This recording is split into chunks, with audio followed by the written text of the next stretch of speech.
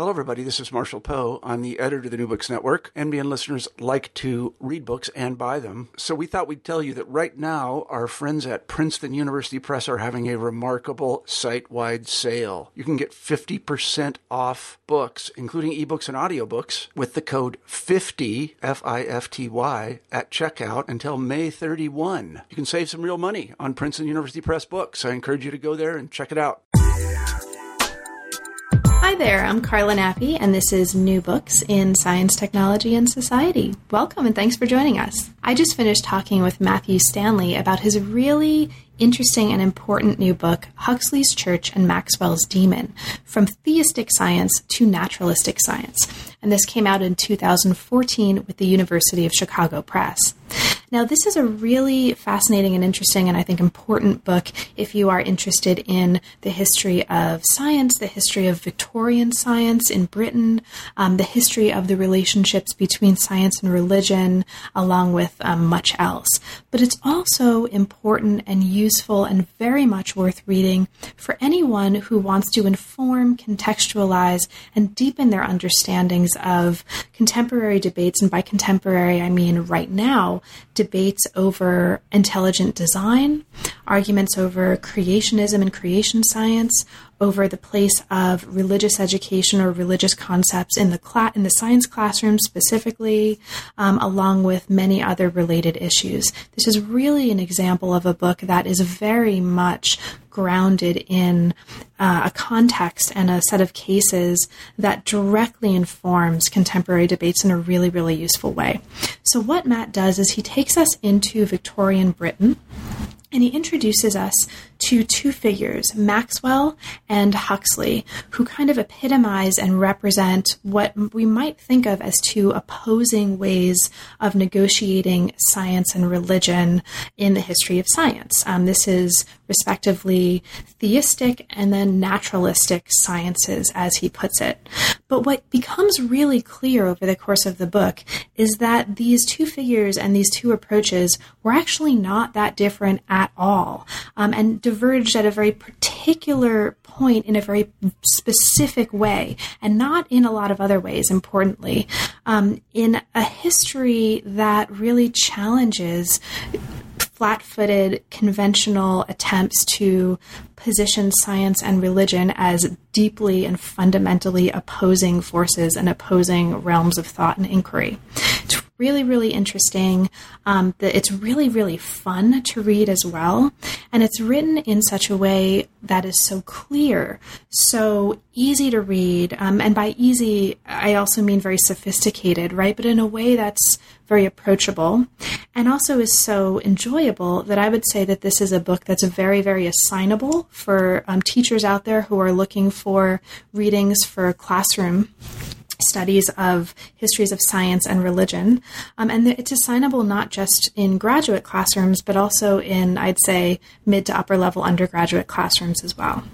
So it was really a pleasure to talk with Matt about it, and I hope you have a chance to get your hands on the book and to give it a read, because like I said, it's a really amazing contribution, and I think it's really important to contemporary debates as well. Thanks very much for listening, and enjoy.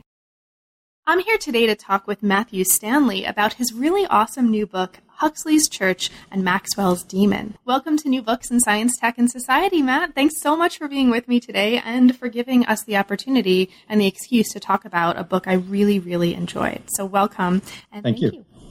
Thanks for having me. So Matt, could you start us off by just kind of bringing us into your professional trajectory a little bit? How did you come to work on the history of science professionally, and what brought you to the history of science and religion as they are kind of intersecting and mutually constituting as a topic of research? Sure. So what's one of these funny situations where, in retrospect, my CV makes perfect sense, right? Of course, Matt ended up working on these sorts of things, but as the trajectory actually unfolded, it was all completely random and circumstantial. So I started off in physics and engineering physics. I used to like to build lasers. So I went to college for that. And then through a strange series of events, I ended up double majoring in religious studies. But the religion was just something I was doing for fun on the side. I was still planning on being a physicist or an engineer. But I discovered after a couple of years that the humanities had corrupted my way of thinking. And in my science classes, I kept asking these questions like, but why would anyone ever put this equation in this form? Or you have to make this assumption in order for this derivation to work. Where did that assumption come from? And my science professors didn't even register these as questions. They were sort of non-questions. So it became clear to me, both after I graduated and a couple of years of working in physics, that the sort of questions I was interested in science weren't ones I could answer in the lab. So I started looking more broadly, and I discovered history and philosophy of science. And then I discovered quite by accident that my thinking about religion had given me all sorts of interesting historical problems I could chew on. And one of the first ones that grabbed me and eventually gave rise to my dissertation was the question of what happens when a scientist themselves is religious? Because I had been strongly conditioned with this very common idea that science and religion were opposites and they were always fighting. But then I discovered that Newton was very religious. I wonder what could that mean, right? How did that affect his day-to-day work? So my initial area in the history of science was this particular question of how is it that religious scientists can continue to function as scientists and religious believers at the same time. So that became my dissertation, and my first book, Practical Mystic, which was on Arthur Eddington, a Quaker astrophysicist of the early 20th century. And one of the things one of the arguments I made in that book was about how it was that a scientist maintained a religious identity in a time and place of modern Britain when that was considered to be very strange. That is, no one expected a scientist to be religious. And as I finished up that project, I started wondering about how it was that that expectation came to be, because I realized that well through the 19th century, the default assumption was that a scientist was also a religious person. But then 100 years later, the default was completely the opposite. So I started wondering about how that process could have happened. And that was part of the foundation of what eventually became Huxley's Church and Maxwell's Demon, was the story of how it came to be that we were surprised by religious scientists. But the actual proximate event was something quite different. I was teaching at a university at the time, and this must have been 2005 when I started on this. And there was a professor there who, in the physics department, who wrote a book on intelligent design. And it was a very popular book on intelligent design, and his colleagues were not very happy about this. And it so happened that he was up for tenure at this time, and he was turned down for tenure.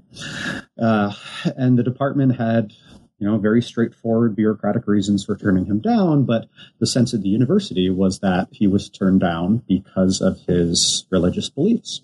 So this question of the relationship between religion and science really blew up right on my professional doorstep.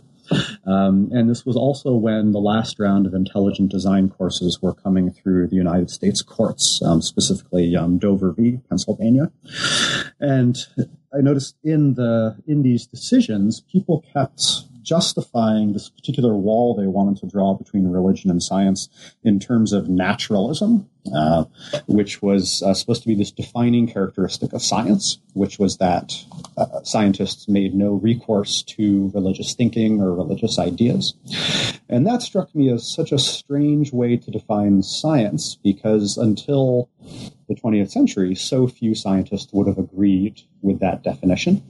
So Huxley's Church and Maxwell's Demon came out of this particular conceptual problem for me. I wanted to figure out where this notion came from, how we came to think of science as being necessarily naturalistic, when once upon a time it was really very different.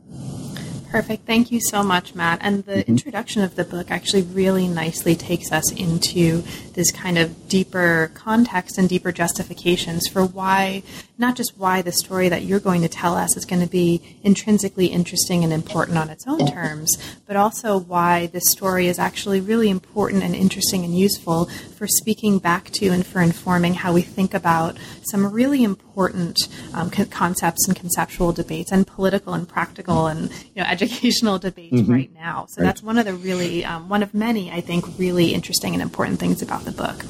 So the book, in order to do this, right, in order to kind of situate naturalism historically and give us a way into thinking in I think, a more kind of historically grounded and open-minded way about these issues, it focuses on two figures. Each of these figures is going to represent a particular point of view in Victorian Britain. So we have, on one hand, T.H. Huxley, who's going to represent for us kind of naturalistic science. And then we have James Clerk Maxwell, who's going to represent a theistic science. But really interestingly, these are very intertwined. Like, these aren't set up at the beginning of the book, or really even for most of the book, as two opposing camps. And one of the really beautiful things about the book, right, is it's showing really the commonality between these two points of view that we might assume in retrospect must be very different. So this is one of the really great things about the book. So the first chapter really introduces these main figures of the story for us. So I'm going to kind of throw the ball back to you and ask you to briefly introduce these guys. So James Clerk Maxwell, what do we need to know about him in terms of his biography? What's sort of most important, you think, for us to understand in order to understand the work that you're going to be doing with him later on? So Maxwell, I should say, is still a very well-known name. So if you mention Maxwell to a physics undergraduate, they'll know exactly who you're talking about, because his work in electromagnetism and statistical mechanics, color vision, all sorts of different things, in some sets the stage for almost all of modern physics. It's really a remarkable achievement. But what I find interesting is that Maxwell himself is almost completely deleted from this modern remembering of him, because if you had asked his colleagues in the Victorian period about Maxwell, they would have said he's a deeply religious man with a terrible sense of humor. And these were the things that would have impressed anyone upon meeting him for the very first time. He was a Scottish aristocrat, impenetrable accent, a terrible writer who nonetheless loved to write and try to convey his ideas. He wrote comic poetry. And was had this very unusual religious background, pretty relevant here. He was raised in both the Anglican and the Presbyterian traditions, so he sort of had a foot both in the Church of England and the Church of Scotland, which was very unusual. But then even more, as a young man, he has an evangelical conversion experience in exactly the way you think today of evangelicals being born again. He's studying for his college exams, and he collapses. He has a fever, and he emerges from this a reborn man, convinced of his own sinfulness and his need of reliance on divine grace. And that evangelical perspective really sits with Maxwell for the whole rest of his life, and I think in an important sense dominates both his sense of self and his familial relationships, but also his sense of what it means to be a scientist and how he's supposed to behave in the world, relate to other people. So a lot of what we see in Maxwell in this book is this evangelical scientist. Great. And one of the things I'll just say as one idiosyncratic reader that I really loved about the book as a whole, and it's really encapsulated in your description and introduction of Maxwell in the book here, is it's really written with a very light hand and a very humorous hand. So you take us into, as a kid, Maxwell saying, asking, show me how it does, Yes. So like you take us into his nicknames. He's nicknamed Daphne. Mm-hmm. You give us examples of some of these really, really bad comic poems. He's experimenting on falling cats. He's like juggling. Mm-hmm. So he's doing a whole bunch of kind of really awesome things. It really is. He's an amazingly rich character. And several biographies have been written of him, but they tend to be this very dry scientific stuff. But he's really just an incredibly entertaining person to spend some time with. Like if he had a Twitter account, you can imagine that he would be tweeting really bad puns like all the time. Exactly. That's right.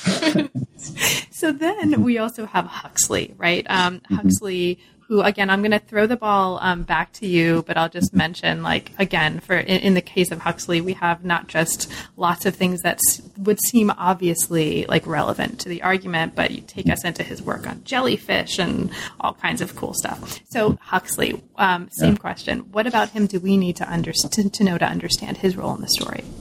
So one of the things I like about pairing Maxwell and Huxley is we get, in some sense, Maxwell is what we think of as the stereotypical Victorian. He's deeply religious. He's uptight. He's politically conservative. He's very well read and so on. Whereas Huxley is this very different but hugely important element of the Victorian experience too, is he's the improving underclass, right? So he's born into a relatively poor family. He has very little formal education, but he's desperate to live a life of the mind. And he doesn't see how he can do that within the existing structure of Victorian Britain, because he refuses to swear the 39 Articles, which means he can't go to college. He can't go to Cambridge or Oxford. It's this very straightforward thing that he simply cannot do. And then even beyond that, he doesn't have the money he would need to even pay for, say, a private education or go to the University of London or something like this. So he has to scrape together an education just from what he can find on his own. And he ends up having to be an assistant surgeon on the HMS Rattlesnake, and he travels around the world, and he tries to do his science as he's trying to figure out how to keep himself alive while thinking about these things. He literally cannot, there is no job for a professional scientist at this time. So his journey kind of mirrors Darwin's in an interesting way, right? So Darwin is a young man, gets on the Beagle, travels the world, learns these marvelous things, comes home and, becomes a sage of science. And Huxley tries to do the same, except he comes home to be massively in debt. He has no formal college degree. He's a doctor, but he's not licensed to practice. So he gets his money together by translating book reviews from German into English. He has to stay up all night to do enough work to keep himself alive. And he's profoundly frustrated by what he sees as the Church of England's stranglehold on intellectual and professional life. That he's very clear about this. He says, the reason I can't be a man of science is because the Church of England has made it impossible for me to do so.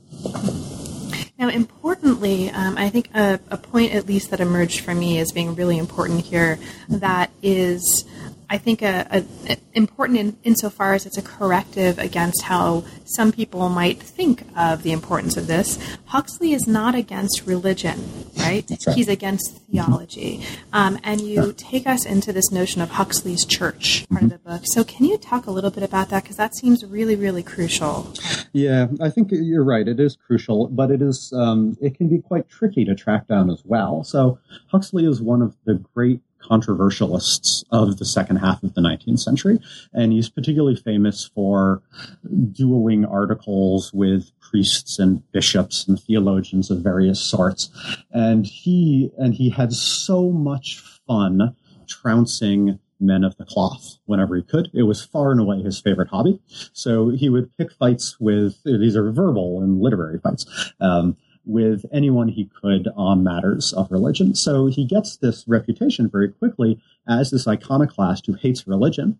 But whenever he had the chance, he would always say, no, I actually love religion. And he would even say, I love what Jesus taught. But what he said he hated was theology, by which he meant a set of religious doctrines which one would be forced to believe. And this notion of forced belief was really critical for Huxley. He wanted to make sure that everybody can believe whatever they wanted about anything they wanted. And some ideas, of course, were valuable and some ideas were less valuable. But the one thing you could not do was enforce someone's belief about anything. And he said that was the great problem of established religion, is the sole purpose of the Church of England was to force people to believe certain things. And then he would like to point out, he'd twist the knife and say, and in fact, what the church is forcing you to believe is not even what Jesus taught. And then he would go back to the Bible, because Huxley was extremely well read in the Bible. He describes his own evangelical upbringing, actually. And he thought the Bible was a wonderful book, and he was more than happy to turn his knowledge of it against his theological opponents. Great. Now, at this point in the story, Maxwell's theistic science was the standard, and Huxley was the challenger, right? So you make that clear at the end, and that's, I think, important to keep in mind, again, as a kind of corrective, I think, to some assumptions that some readers might bring to this. Now, as we move from this into Chapter 2, we move into a really important part of the argument. Chapter 2 looks very carefully at a notion that's going to become crucial for the later arguments of the book, and this is the notion of the uniformity of nature. So can you, again, I'm just going to throw this back to you, can you talk a little bit about this for listeners who may not be familiar with this idea? What is this idea of the uniformity of nature, and why is it so important here for both, actually, the naturalists and the theists? Yeah. So I should say the uniformity of nature goes by a number of different labels. I just picked this particular one because I found it kind of conceptually clear. The idea of the uniformity of nature is the following claim. It's the idea that nature runs on laws, and these laws never break. They never vary. They don't change depending on where you are or when you are. It's, in some sense, a basic statement of faith in the ability to explain anything that happens in nature in terms of laws. And the uniformity descriptor there is supposed to emphasize this notion that they don't break. Okay, they change. They never change. They're the same anytime you want to think about these things. And this is, in an important sense, I think, a sine qua non of modern science. Right? You can't do science in the modern sense if you don't accept that there are these laws of nature and that they will be the same no matter what you do. And it's so obvious. It's such an essential element of modern science that it's sort of hard to imagine what science would be like without this idea. So what I found interesting in terms of Maxwell and Huxley and the theists and the naturalists is that these two groups both agreed completely that uniformity was necessary to do science. Everybody agrees on this. What they disagreed about was why you should think this was true about the universe. So it's not hard to imagine a universe that isn't uniform, right? Where gravity is different today and yesterday, where gravity is different in Africa and America, right? You can imagine such a situation without any difficulty. And it turns out to be very difficult to prove that the universe is uniform. It's something you can assume. It's an idea you can use, but you can never really demonstrate it. So the problem becomes, if you are a scientist and you think nature is uniform, what reasons do you have for thinking that is true? And the standard answer to that question since Newton had been that God is a lawgiver. God created the universe in a lawful way. And because he made really good decisions when he made the universe, those laws never change because he picked the right laws, right? And this is far and away the most common answer, and everyone is very happy with this answer for a long time. The problem becomes with Huxley and the scientific naturalists in the middle of the 19th century, and of course there are earlier roots of this too, if they want to make the case that science should be done without any reference to God, then they can no longer rely on that argument for the uniformity of nature. But they can't get rid of the uniformity of nature. Right? Again, how could you do it? Darwin's theory wouldn't make any sense if the laws of nature weren't uniform. So they had to figure out a way to talk about uniformity in a way that made sense in their worldview, without this kind of theistic presupposition that people like Maxwell had. So at stake, you take us into, I think, in a way that's really, really interesting, some details that explain kind of what, in more detail, what Maxwell's position was, right? So how did he actually work out and work through his ideas about the laws of nature and uniformity? And one of the things, before we kind of kick it back to Huxley, one of the things that's really interesting about Maxwell's use of kind of argument in this context is his recourse to analogy. Analogy becomes really, really important to him because analogy and models and things become actually, I think, increasingly important as we move through the book. Can you talk just a little bit about that, the importance of analogy to Maxwell? Sure. Why is that such a big deal here? Yeah. So one of the peculiar things that happens in the physics of the 19th century is that people like Maxwell increasingly have to work with entities that cannot be seen or touched. Right. So if you want to make a kinetic theory of gases, you have to make certain assumptions about the existence of molecules. And you can't see a molecule, you can't touch it, you can't do a direct experiment on it. So a reluctant epistemologist might say, no, you can't use those tools at all. And in electromagnetism, it's even worse in that all of your entities that you're dealing with are all invisible, right? You can't see magnetism. Force appears to act at a distance, but at the same time, you can get some conceptual traction on what these things are. You can run experiments on it, even if you can't see it. But then the question becomes, can you say there is an electrical ether? So there's a lot of ink spilled on this problem in the middle of the 19th century of how can we bring up these, or how can we talk about these questions without becoming Descartes and making up the idea of vortices or having Ptolemy's spheres, something like that. There's this deep concern that physicists will start talking about things that are invisible, that are imaginary. So Maxwell's solution to this is this tool that he calls sticking with analogies, in which he says, if you want to talk about something that's invisible and impenetrable and kind of bizarre and otherworldly, you need to figure out how to link it to something that you can understand already. So he says, we can't really understand how magnetic field lines work, but it seems that they follow the same pattern as hydrodynamic flow, which we can observe. So let's figure out if we can make an analogy between magnetic fields and hydrostatic flow. And then the question becomes, how do you do the analogy correctly? Because there's, of course, lots of bad analogies you might do. And this is what mathematics ends up doing for Maxwell, is it's a way to construct these analogies between things you already understand and things you don't understand and maybe can't understand. Thank you so much. Now, one of the really interesting things happening here is that you're showing us the ways that miracles and arguments over miracles become this kind of microcosm in which we can see this this difference in approaches between Huxley and Maxwell and their camps, or their the people they're working with and speaking with. And so, can you talk a little bit about that? What's the big deal with miracles and what's going on there?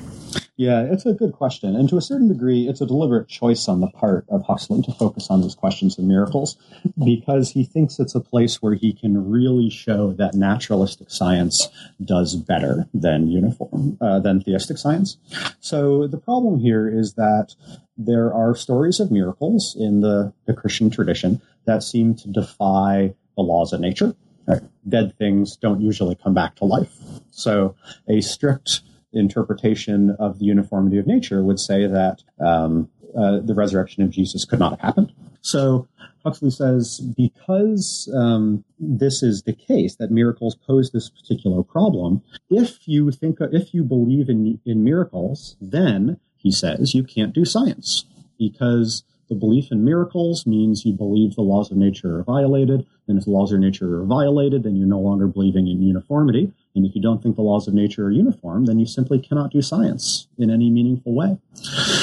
So Huxley wants to use this as kind of a thin end of the wedge. And interestingly, he doesn't want to say the miracles are false so much. He wants to say that if you believe in them, then you can't do science. All right, so it's a kind of way of redefining the scientific identity. But the theistic scientists, people like Maxwell, of course, aren't going to give up the idea that these miracles can be thought about. So this very interesting cottage industry grows up among theologians in which you try to explain how it is that miracles could have been done through natural laws. And then there's this very particular idea that there are laws of nature that are real and uniform, but they're hidden from us. So things that look like miracles to us are actually perfectly explicable within the uniformity of nature if you knew a little more science. Right? So if I saw somebody floating through the air in a basket, I might say, that's a miracle, because that's a violation of the law of gravity. But my friend who knows more about Boyle's law and gas pressure says, oh no, that's a hot air balloon, that even though it looks like gravity is being violated, it's actually just this combination of other laws that you didn't know about, and that God does apparent miracles through that. So that way nature gets to stay uniform, but God can still intervene. Excellent. It's sort of like, it's actually nothing like this, but it makes me think of Battlestar Galactica and the Cylons, like hearing the music. Like it's all, there's an explanation, man. It's like, that's right. They have a plan. There's a plan. Okay. So as we move away from Battlestar Galactica momentarily, right? And we move from chapter 2 to chapter 3, we also move from miracles to the origin of the universe. Yeah. So, small stuff like that. That's a good questions at all. So this chapter takes us further into this landscape of naturalistic and theistic sciences by looking at Victorian debates over the nature and the limits of science. So this chapter takes us into efforts to attend to and answer questions like, what can science meaningfully investigate? What tools can be used to do that? And how do we know that we're not just fooling ourselves, as you kind of lay out in this chapter? So this becomes a way to understand not just Huxley's and Maxwell's positions as they epitomize naturalistic and theistic approaches to these questions, but also to understand some really important elements of Huxley's and Maxwell's thought. So you understand here Huxley's agnosticism, right, as a way of understanding his position on the limits of science. So can you talk a little bit about that, Huxley's agnosticism here, and what that has to do with his position on this issue? Sure. So one of the ways that people often remember Huxley these days is as the coiner of this term, agnosticism, which Huxley invented, as he describes it, as a term that during debates of the Metaphysical Society, he got very frustrated about people always accusing him of being an atheist, because he would say, I'm not a theist. And they'd say, therefore, you're an atheist. And he'd say, no, it's something else. So he coins this term, eventually agnostic, to mean that there are things that he simply thinks human beings will never know the answer to. And one of those questions would be the existence of God. And then agnosticism, the term and the idea, has a very strange trajectory after that. But what I want to do in this particular chapter is show that Huxley's ideas about agnosticism aren't these purely theological abstract questions, but they're actually quite closely tied to really important matters of scientific practice, which is, in the most simple way, of what kind of statements are acceptable for a scientist to make. Right? What can scientists say and still be scientific? And Huxley, of course, has to spend a lot of his career defending, for instance, the reliability of the geological record and the ability of scientists to talk about things that happened deep in the past before human beings ever existed. And those are questions that are dangerously on the border of scientific knowledge in the 19th century. Right? So part of what happens with agnosticism is Huxley is trying to formalize what counts as acceptable scientific knowledge and what counts as not scientific knowledge. So something, for example, like the ideas about the origins of the universe would fall into this category that you just mentioned of things that happened before humans existed, right? That's right. Yeah. So some strange things happened in terms of conversation about the early universe in this period. One of the implications of the second law of thermodynamics is that there must have been some point in the finite past in which the current order of nature, that is, natural laws as we understand them, must have been different. And we don't need to get into the technical such here. But people like Maxwell looked at this and saw this as an immediate recognition of the biblical story of creation. And it's important to note that this is not a literalist story. So even though Maxwell is a conservative evangelical, he's well aware that the beginning of the universe is many millions or tens of millions of years in the past. And virtually all of the theistic scientists agree on this particular point. So then, say, Huxley comes along and accuses the theistic scientists of talking non-scientifically by pointing to this idea of biblical creation via thermodynamics. Because he says there are some things we can know about the past, and those are things that have to do with natural laws. So we watch the laws of geology here on the surface of the Earth today, and then we extrapolate back in time, assuming that those laws don't change, and then we can figure out what the Earth looked like in the past. And he says that's great as long as the laws of nature are continuous and uniform, but as soon as you get to that moment of creation, the laws of nature are no longer uniform, and therefore, Huxley accuses the theists, you're no longer doing science. And this is, of course, a powerful rhetorical move, but it's also closely linked to Huxley's idea of what counts as scientific practice.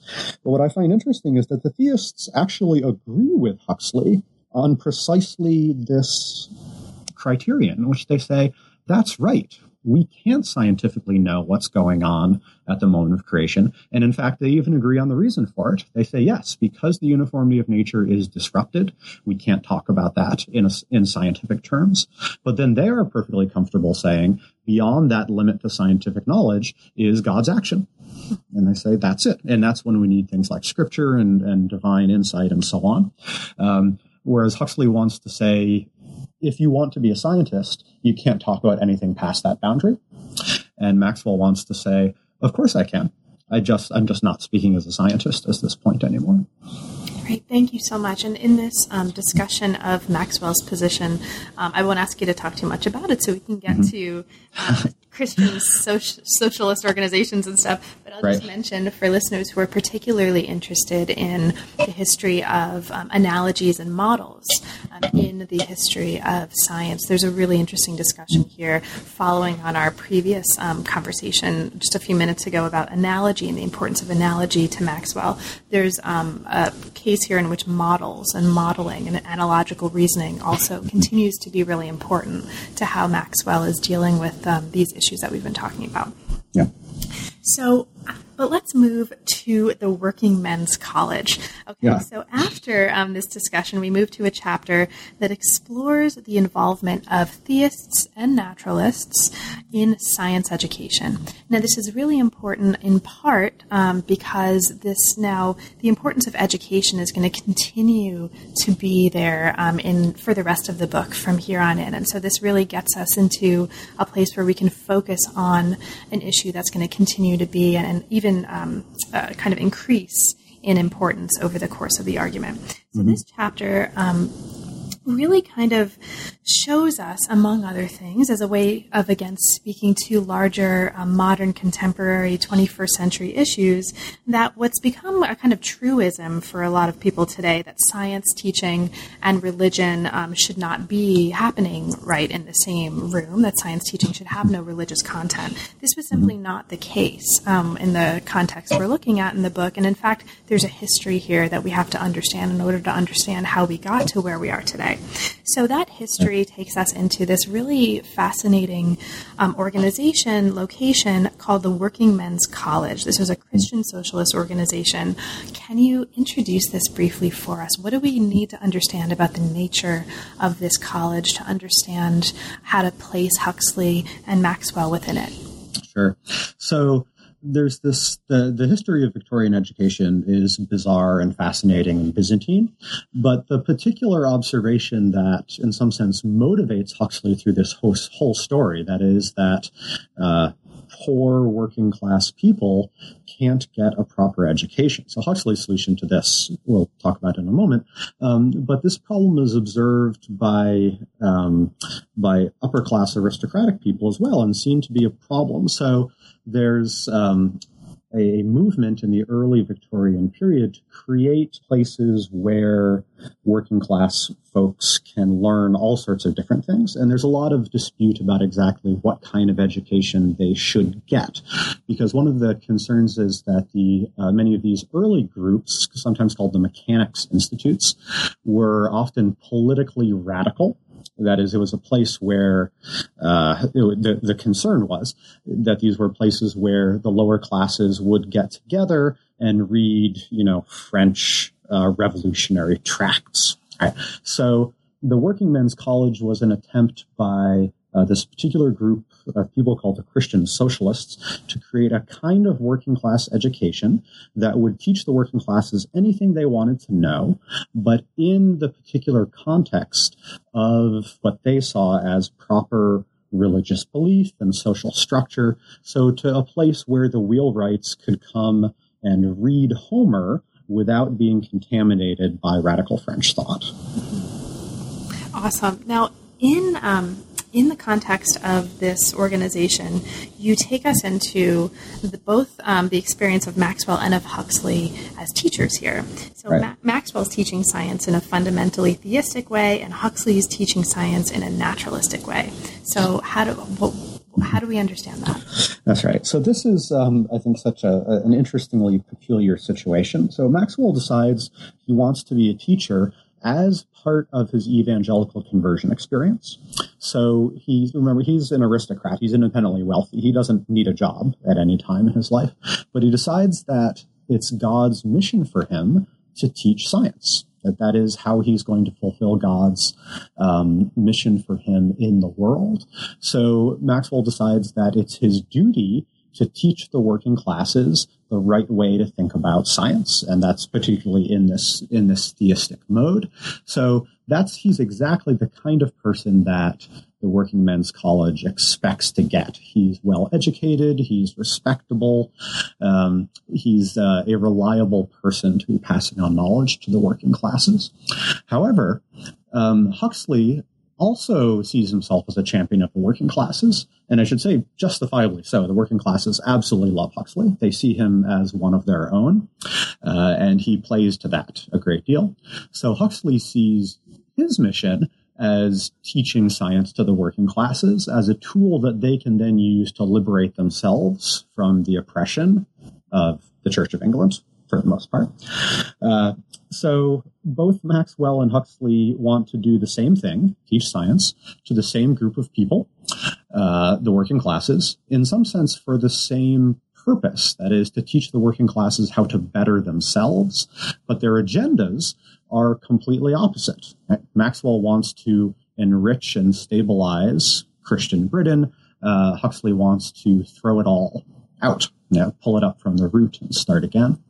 And yet it so happens that literally the same institution is the perfect place for both of them to do this project. So they're teaching the same classes to the same people in the same sorts of places, but for completely opposite reasons. Wonderful. Thanks, Matt. And I won't ask you to talk too much about this so that we can move on. But I'll just signal for listeners who are particularly interested in this notion. You introduced the idea here of valence values, right? Which is, I think, something that you've talked about elsewhere as a way to understand how this college functioned, or the kind of elements of this college that functioned as valence values between these two men. Do you want to maybe briefly introduce the idea of valence values? Sure. Is that possible? Yeah, of course. Kind of so it's an idea that came out of my first book, Practical Mystic, in which I was trying to figure out how to talk about these two parts of one person's life That is, I remember the book was about a religious scientist. And I really wanted to avoid this problem of trying to say his religion was just his scientific ideas or his scientific work was just his religious ideas, but to make the case that they were bonded together even though they were still distinct practices. So the analogy I was going for is this valence electrons in chemistry, in which two atoms can be bound together by sharing an electron. And it's the same. So the idea behind valence values is that two different groups or kinds of practices can share one idea or one value, and therefore find themselves linked together in otherwise surprising ways. So in this particular case, Maxwell and Huxley both think that education for working men is important, and then they end up pulled together in this particular college, bonded together, as it were. So still in Chapter 5, as we move from here, we have other cases that we're actually not going to talk too much about, but that I just want to mark for listeners. We have another case or other cases here in which we still see the sharing of perspectives among the theists and the naturalists, right? And here you're looking specifically at the question of intellectual freedom. So in this chapter, both groups are suspicious of dogma, both groups are suspicious of kind of sectarianism, and you take us into Huxley's position and Maxwell's position, again, as epitomes of these two different, but in some ways, still kind of similar perspectives on the issue of intellectual freedom, on sort of what true scientific inquiry looks like, the conditions that make it possible, etc. Yeah. Now, by Chapter 6, though, this is where we see really strong divisions start emerging among theistic and naturalistic sciences. The fault line emerges here over a really, really interesting problem, and a problem that's still very much a hot topic among, sort of ontologists and epistemologists today, and that is the problem of the mind. How ought we understand the mind as a scientific object, and how ought we understand consciousness within the larger context of natural laws? We have frog souls here. We've got trains, we got triggers, we got free will. There's all kinds of stuff happening here. So let's kind of just start broadly. Can you, or I'll start broadly in just asking you to talk a little bit about this. What is Huxley's position here? And can you take us into his idea of automatism as a way of understanding the mind? Sure. So the issue as Huxley sees it is actually pretty straightforward. So Huxley says, look, we all accept that the physical world runs on natural laws. That's what it means to think about the uniformity of nature. But then the question is what happens when we get to these weird corner cases of things that aren't quite like the physical world. And the primary example there is the mind. Right? You can't see the mind. You can't poke it with a stick. You can't put it in a box. So should it obey the same rules as everything else? And Huxley says, of course, this is the very nature of science, that you have to try and explain everything in terms of natural laws. And then he points to Victorian physiology as examples of success for this. So he says, look, your body runs on reflexes. You're not actually controlling all the muscles in your body right now. And if you had to control every muscle that you use to walk, it would never happen. So that shows you, he says, that your mind is actually not really in charge of your body. And he has a whole series of arguments he makes about this that leads to what he ends up calling his theory of conscious automata. And he makes the case, again, starting with frogs. He has this famous essay called Has a Frog a Soul? In which he vivisects a frog and notes that it can keep working and functioning even as you remove big chunks of its nervous system. So it's clearly just running like a self-acting machine, that is, as an automaton. And then he gradually convinces you that you're not so different than the frog. So he says, in the same way this frog keeps functioning even as you cut out bits of its spine, he takes this sergeant from the Franco-Prussian War who had this terrible brain injury, who apparently could do things that appeared to be conscious action. So this guy would write letters, for instance, but he didn't care whether there was ink in his pen. So Huxley would say, aha, you see, humans are really just like the frog. This Sergeant F was the name of this particular war victim, can act as though a conscious person. He's doing things that everyone would recognize as conscious activity, even though we know it's not really conscious, right? We can see the damage to his body and to his brain that tells us. And then he says, if that's true, and it must be, then that means everything that you think of as your conscious control of your body is similarly wrong. And in the end, he has this very powerful metaphor. He says, your consciousness is like the whistle on a steam engine, the whistle on a train. It's a sign that the train is functioning, and it's real, right? It's not that the whistle is an illusion, but you would be completely wrong to say that the whistle was in control of the engine.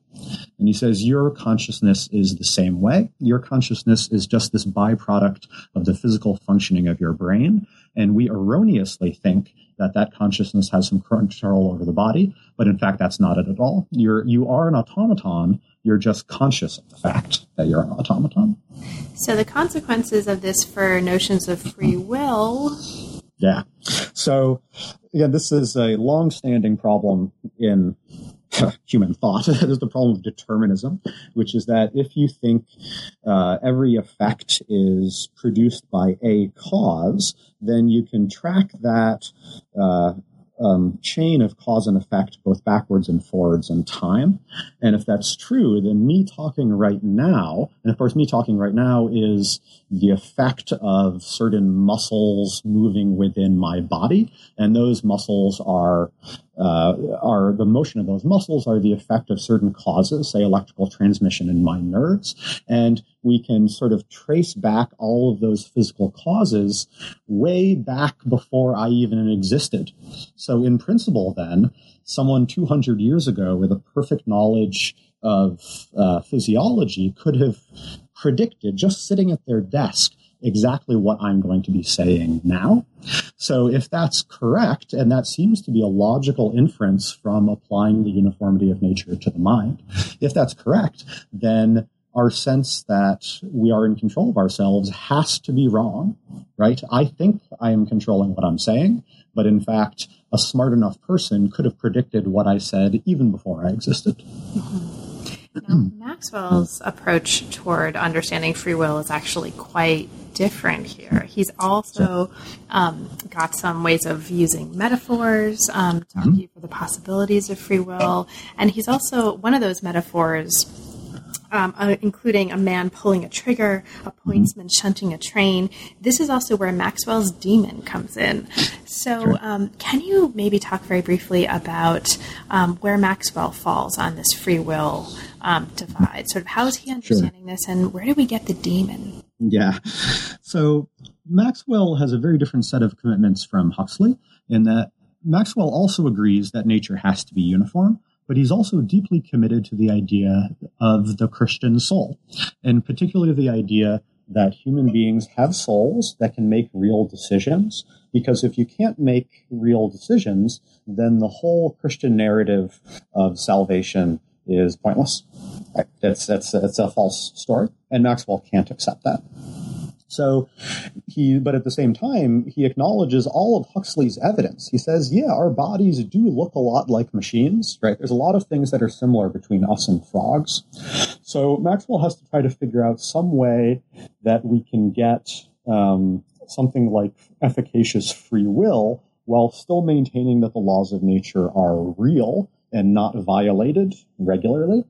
So, and again, it's so interesting that both people go to the same general area for their metaphors here. So Huxley says consciousness is like a train whistle, and Maxwell says, no, it's not a train whistle, and it's not a train. He says it can't be that the soul is the engine of the train, because we can look at the body and we know that the muscles of the body are the engine, right? And the soul can't be the fuel of the train, because then it would get burned up.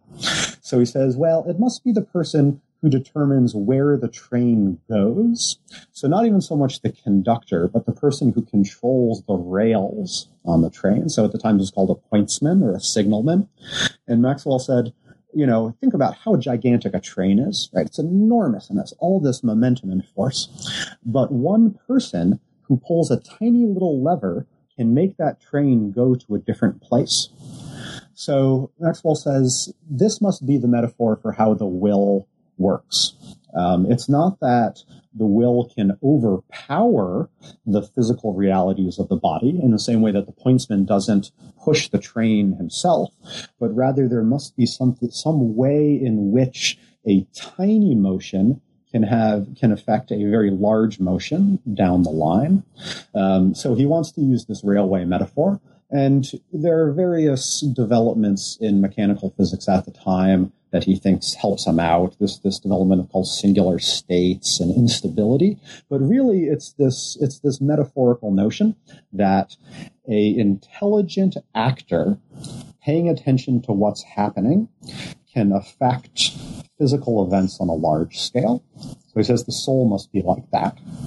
And this is largely in correspondence with friends where this image appears. And then at the same time, Maxwell is working on statistical mechanics, the kinetic theory of gases, and the second law of thermodynamics. And he's writing to his friend Peter Guthrie Tait, and Tait says, what do you think about the second law? And Maxwell says, well, I'm not so sure if the second law is as important as everybody thinks, and here's why. And he says, imagine a pointsman on a railway track. And then he takes exactly the same metaphor that he uses to try and defend free will and explains how a pointsman working on a microscopic scale could actually undo the processes of the second law. So the argument is actually the same, that Maxwell says an intelligent observer who's just looking at what's happening can cause physical changes in the world around him. And I really find it fascinating how this metaphor is sort of co-produced in religious and scientific contexts at the same time. But Maxwell is totally reasonable to deploy it in both these theological and purely technical arguments. Right, and that's a really important take-home, like among the other things happening in this chapter, from this chapter, right? His understanding of free will, this idea of the demon, this sort of use of metaphors and et cetera, and where he falls ultimately on this was importantly not simply an importation of religious dogma, as you put it, I think, here, into his philosophy. This was something that, as you just mentioned, was co-produced through, different ways of thinking it. This is not just like, look, he's slapping his religion down and having that influence what's happening. That is not what's happening here. And I think that's really, really important as a corrective to how we might typically understand the interplay between science and religion as sort of these separate entities in a case like this. Yeah, and one of the things I really like about that is we get to watch Maxwell wrestle with this problem, right? He never really solves it. He's sure that that metaphor of the pointsman is correct, but he never figures out exactly how the brain would work. But then, for that matter, neither does Huxley, right? Huxley is also arguing from his own metaphors. It's just they have competing metaphors of what they think is the right way to think about this. And these are programmatic arguments they're having. They're both trying to make the case that the mind should be investigated in a particular way, that is, with a particular kind of value system and framework in mind. So it's not something that can be resolved by an experiment or an equation. It's a question of how you think about the role of the mind in a scientific investigation. Great. Thank you so much, Matt. Now, there's another really interesting chapter that I'm not going to ask you too much about, purely in the interest of not keeping you, for another 2 hours beyond this. But this is a chapter that looks closely, this is chapter 7, at how Huxley and the naturalists won. In fact, that's the first sentence of the chapter. Huxley won, right? And you take us into the history by which, at the end of this story, or toward the end of this story, we don't get to the end until the end, right? How practitioners of science came to, as you put it here, embrace naturalism as essential to their work. And you show us the ways in which there are two kind of major aspects of Huxley's strategy that make him so successful, make him and the naturalists so successful in making naturalistic science seem obvious and unique, as you put it here. Sure. One was by gaining control of science education through a focus on elementary education, a focus on exams, by influencing textbook creation. And another was reframing concepts like uniformity. We talked about uniformity of natural laws a little bit earlier as only naturalistic despite their theistic roots. So rehistoricizing and reinterpreting the narrative of the history of science. Right. And you also take us here into the context in which Huxley's work and the work of the other naturalistic scientists moved really quickly from Britain to a context of to America, basically, in part thanks to the work of John Dewey. So this is really important, and I'm not going to ask you to talk about it. I'm just going to mark that for listeners. There's listeners who want to know what happens toward the end of this story, at least insofar as Huxley is successful in propagating his ideas. Look to Chapter 7. But that's not the end of the story, and that's why I'm not asking you to talk too much about that. In the conclusion, you talk about some of the ramifications of this story for how we understand, contribute to, and shape and conduct debates over intelligent design today. So can you talk a little bit about that? For you, how does this inform how we ought to, how we could conduct those debates now? Yeah. So I think one of the peculiar things that happens is that Huxley's victory is so complete in terms of reframing science as obviously naturalistic that we still use his categories today, categories like naturalism, without thinking about them as constructed categories at all. So when we nowadays in the 21st century use terms like naturalistic science, we forget that the divisions between science and religion and theology that are embedded in the idea of naturalism were created by Huxley and his cohort to solve very particular problems in a very particular social and cultural context, right? This is Victorian Britain, and he's trying to solve the problem of the established church. But now it's 21st century America, which is pluralistic in a way the Victorians could never have conceived of. We do not have an established church. Okay? Huxley was also talking at a time before there was standardized science education, and in some sense he helps invent the very category of standardized science education.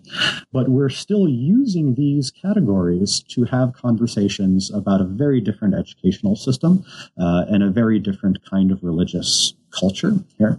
So what Huxley would have pointed out when Huxley says, I don't mean religion, I just mean theology, by which he really means the established church. But now, in the 21st century, when scientists talk like Huxley, that distinction is lost because we don't have an established church, right? In America, in the United States is a profoundly religious society, but we don't have anything like the Church of England. So when people talk like Huxley now, that distinction between religion and the established church is lost. So the verbiage just comes across as purely anti-religious. And instead of being aimed at bishops in charge of restricting education, they come across as being attacks on anyone who has religious belief of any sort. So the quite nuanced case for naturalistic science that Huxley made in the 19th century, in 21st century America, comes across as extremely polemical and restrictive and dogmatic in a way that it was never really intended to. Now, you talk in this conclusion about the importance specifically of critics of intelligent design being more precise in their objections. That's right. So can you just talk very briefly about that? Mm-hmm. Sure. So what we see very often in arguments over intelligent design is it'll be very straightforward. A scientist will go on CNN and say science is naturalistic, and therefore intelligent design can't be part of science. And the way that is heard is science has to be inextricably removed from all considerations of God and the divine. And even so strong as, if you're a religious person, you can't think scientifically. But what that scientist means, sort of via Huxley's term, is really a more subtle and I would say much more persuasive claim, which is that science assumes laws are uniform in nature. Intelligent design does not assume laws are uniform in nature, and therefore it doesn't fit well with scientific practice. And that precise claim strikes me as inarguable, right? It is put forward by intelligent design proponents that they do not think natural laws can be fully explaining of everything around us, and is also much clearer to the point. It actually explains the philosophical and epistemological split between modern science and intelligent design, whereas if you say simply that it's not naturalistic, then you're actually pointing to the wrong barrier. Naturalism is saying intelligent design is bad because people are thinking about God while they're doing it, which is simply not true, right? Maxwell was thinking about God when he was writing his electromagnetic theory, but nobody would say we should take it out of the textbooks for that reason. So, Matt, thank you so much for taking the time to talk with me today. It's a fascinating book. It's also, I'll just say straight up, one of the most clearly written history of science books I've ever read, and it's also a lot of fun to read. So thank you. Now, there's a ton of stuff we didn't have a chance to talk about. 2 entire chapters, right? Among other things. Is there anything in particular that we didn't have a chance to talk about, but that you'd like to mention for listeners? Let's see. I don't think so. I think your gloss of the How the Naturalists Won chapter is just fine by my standards. That would be really the part we didn't get into. And it's a tricky argument in that it spans a long period of time and national context. So no, I don't think I want to get into that. But listeners should definitely read the book, right? Because we really just scratched the surface here, so hopefully they'll have time to do that. Mm-hmm. So Matt, now that this is out, and congratulations on another great book, what's next for you? What's currently inspiring you? Well, I'm actually coming back up much closer to the present now. So one of the things that I came across with Huxley is this notion of that scientists were replacing religious thinkers, or that science as a body of knowledge would replace religion. And this is a very common trope that you hear a lot, that scientists are modern priests or modern prophets. So I want to try and get some intellectual traction on that idea. So I've picked one area in which I think you could make the case that scientists have sort of replaced a traditional religious dialogue, and that is predicting the end of the world. So this is something that scientists have always done kind of on and off over the history of modern science, but post-World War II becomes a standard mode for scientists talking to the public, is these sort of apocalyptic predictions. So I'm looking at how it is that scientists have taken over this particular kind of talk, which has traditionally been religious, and seeing if I can make some sense of what it means to say that scientists are modern prophets. Well, and that's a beautifully symmetrical also move from the origins of the universe to the end of the world. That's right. Yes. So best of luck with that, Matt. And again, congratulations on a great book, and thanks so much for making time to talk today. Thank you so much, Sarah. You've been listening to New Books in Science, Technology, and Society. Thanks for joining us, and we'll see you next time.